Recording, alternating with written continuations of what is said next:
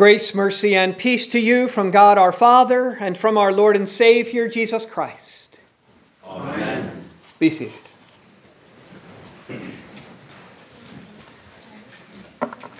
A volcano erupts deep under the Pacific Ocean, and a tsunami wipes out an island. One country decides to invade another country, and bombs start raining down on it. A tornado strengthens to a Category 5 and takes out everything in its path. A gunman shoots up an arena filled with concertgoers, leaving blood and death and carnage. An avalanche high up in the mountains crashes down and swallows up a village. A tiny virus infects the world. A hurricane makes a sudden and unexpected turn and smashes into a city filled with people, leaving many dead and even more homeless. A bunch of misguided religious fanatics fly planes into buildings. A wildfire rages out of control and consumes an entire neighborhood.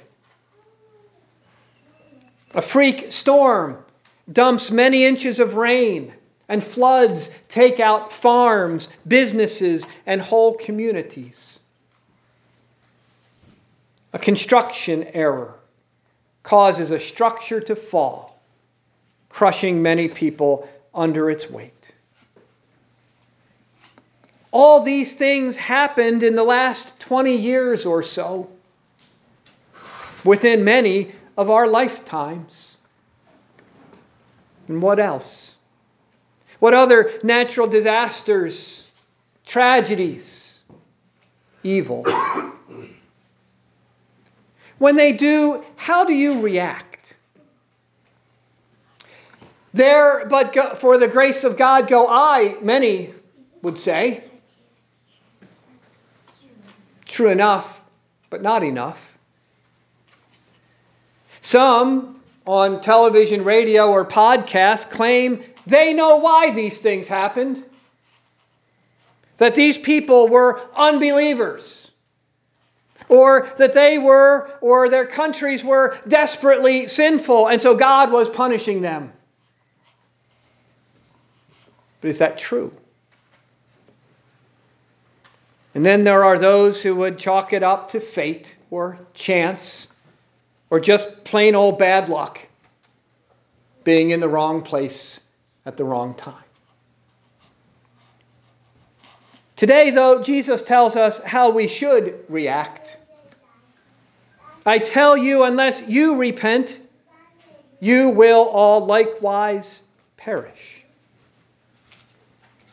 When these things happen, these kinds of things, it is an opportunity for us not to look at them and try to figure out why it happened to them. What's wrong with them? But to look at myself. And what's wrong with me? And know it, and even worse, should have happened to me. It is an opportunity for us to pray, Lord, have mercy on me. I am the sinner. I am the one who deserves death. Or, as we confessed earlier, I, a poor, miserable sinner, justly deserve your temporal, your earthly, and eternal punishment. For the grace of God we really need isn't just to avoid some hardship, unpleasantness, or tragedy here and now in this world and life. The grace we really need is the forgiveness of our sins, so that we need not fear the eternal consequences of our sins. For that is far worse. We don't always think that way, but we should. between physical death and spiritual death, spiritual death is far worse. So these things happen to remind us of the sin that is in the world. That the world is broken and out of joint and does not work as it was created to. These things remind us of the sin that is in people.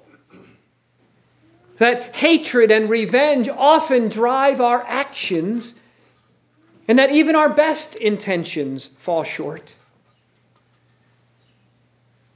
But most of all, Jesus says, these things remind us of the sin that is in me. That I am not the person God created me to be. That wrong motives often drive my actions. That even my best intentions fall short. When Paul wrote to the Corinthian Christians, that is the point he was making with them. He points back to Old Testament Israel and all that God had done for them, his presence leading them and protecting them, dividing the Red Sea so they could pass through safely, the manna that God gave them to eat every day, and the water from a rock. They were blessed in so many ways. Yet what did they do? They were idolaters. They were sexually immoral. They doubted God and tested him, and they grumbled a lot. How should we react to those things? In astonishment and incomprehension? That they were worse sinners than us? Wonder how they could be so stupid and ungrateful and rebellious? No, Paul says. But realize we are just the same. We who have the presence of God here for us and with us. We who have passed through the waters of baptism and are fed with the bread of life and drink from the living water of God's word. And yet, don't we have idols too? Anything or anyone in this world that we fear, love, and trust more than God? Do we too not have sexually impure thoughts, desires, and actions? Do we too not doubt God and his love and test him? Do we not too grumble and complain against God when things aren't going our way or the way we want or think they should? When those things happened to Old Testament Israel, God disciplined them because he loved them, to turn them back to him in repentance. So take a lesson, Paul says to the Christians in Corinth. Take a lesson, he says, to us. Repent, Jesus says. And then Paul adds to that, saying, let anyone who thinks that he stands take heed lest he fall. That is, don't think yourself beyond the reach of sin, temptation, and Satan. Don't pat yourself on the back for how good you're doing, that you're not like the others. To think like that puts you in a dangerous place. Taking your eyes off the danger and relying on your own strength. And when you do that, you are ripe to fall. But the news is not all bad. Take heed, be aware, Paul says, yes. But then this too, there is a way of escape. Now, if this were science fiction, that would be a wormhole. If this were a spy movie, it would be a secret passage. If the Civil War, the Underground Railroad. But what door, what passageway, what avenue of escape is there for us? To get away from Satan and his temptations, to escape the danger. for us sinful human beings, there is only one thing it could be: the cross.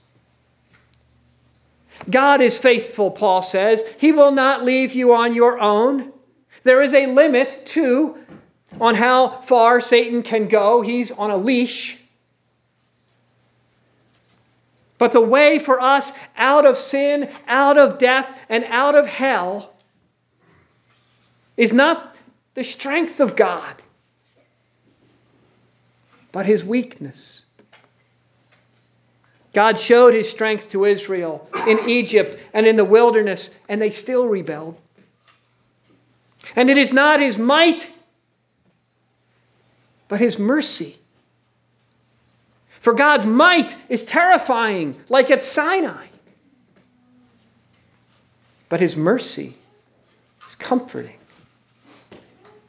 So the way for us out of sin, out of death, and out of hell is the cross. Is the cross of Jesus, His love for us there, His forgiveness that He won for us there, and the new life that is given to us when we are baptized and die and rise with Him. It is the cross of Jesus when He looked at His most helpless and weakest, and there was no escape. That has become our strength and help and way of escape. Which is something we are constantly learning. Because away from the cross is where Satan is constantly tempting us. That when we are tempted, we will rely on ourselves and on our own strength, on our own willpower and faithfulness. You know what that's like? That's like a tree trying to fertilize itself. That's why Paul doesn't point to our faithfulness or strength, but to God's. God's faithfulness shown to us on the cross, where all His words and promises to us are fulfilled, where He is strongly weak for us. How's that for an oxymoron? Strongly weak. But so it is with Jesus, with the cross.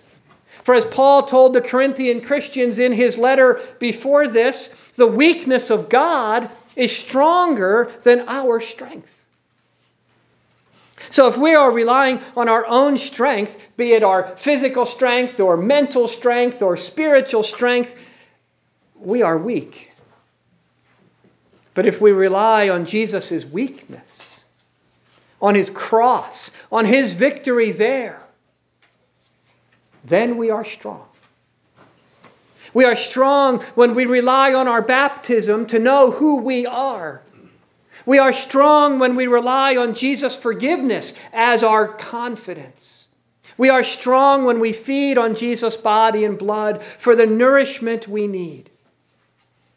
The nourishment from Jesus' tree that will make us good trees and good fruit-bearing trees. The good fruit of repentance. The good fruit of forgiveness for those who sin against us. The good fruit of lives lived in Jesus.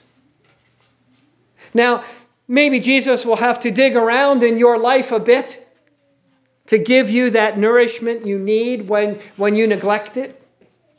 When you're not bearing good fruit, when you're relying on yourself too much, and maybe that won't be pleasant. But it will be for your good. Because He loves you. He doesn't want you to be cut down. As we heard from Ezekiel, He does not want any sinner to perish. All to come to the knowledge of the truth. So He was cut down for you on His cross, on His tree, giving His life for you, to give you His life now.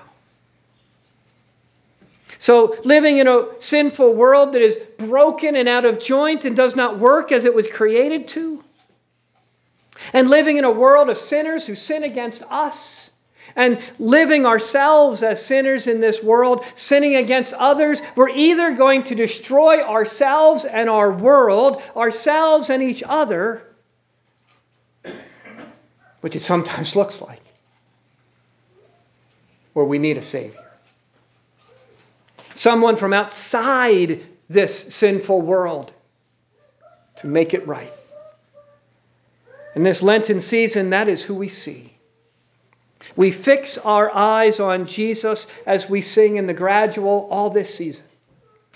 And when all these disasters, tragedies, or evil befall us and more, we fix our eyes on Jesus.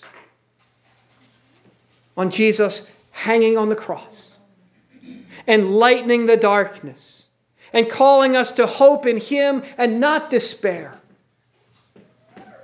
Calling us to repent and find our life in Him. We fix our eyes on Jesus, strongly weak for us. Fix our eyes on Jesus. And not just this Lenten season, but as this Lenten season trains us to do. Fix your eyes on Jesus and feed on Him. Feed on Him with your eyes and with your ears and with your mouths. And then live the life that He's given to you. A strongly weak life for you. A life of repentance. A life of forgiveness. A life filled with fruit. The fruits of faith and hope and love. In the name of the Father, and of the Son, and of the Holy Spirit. Amen.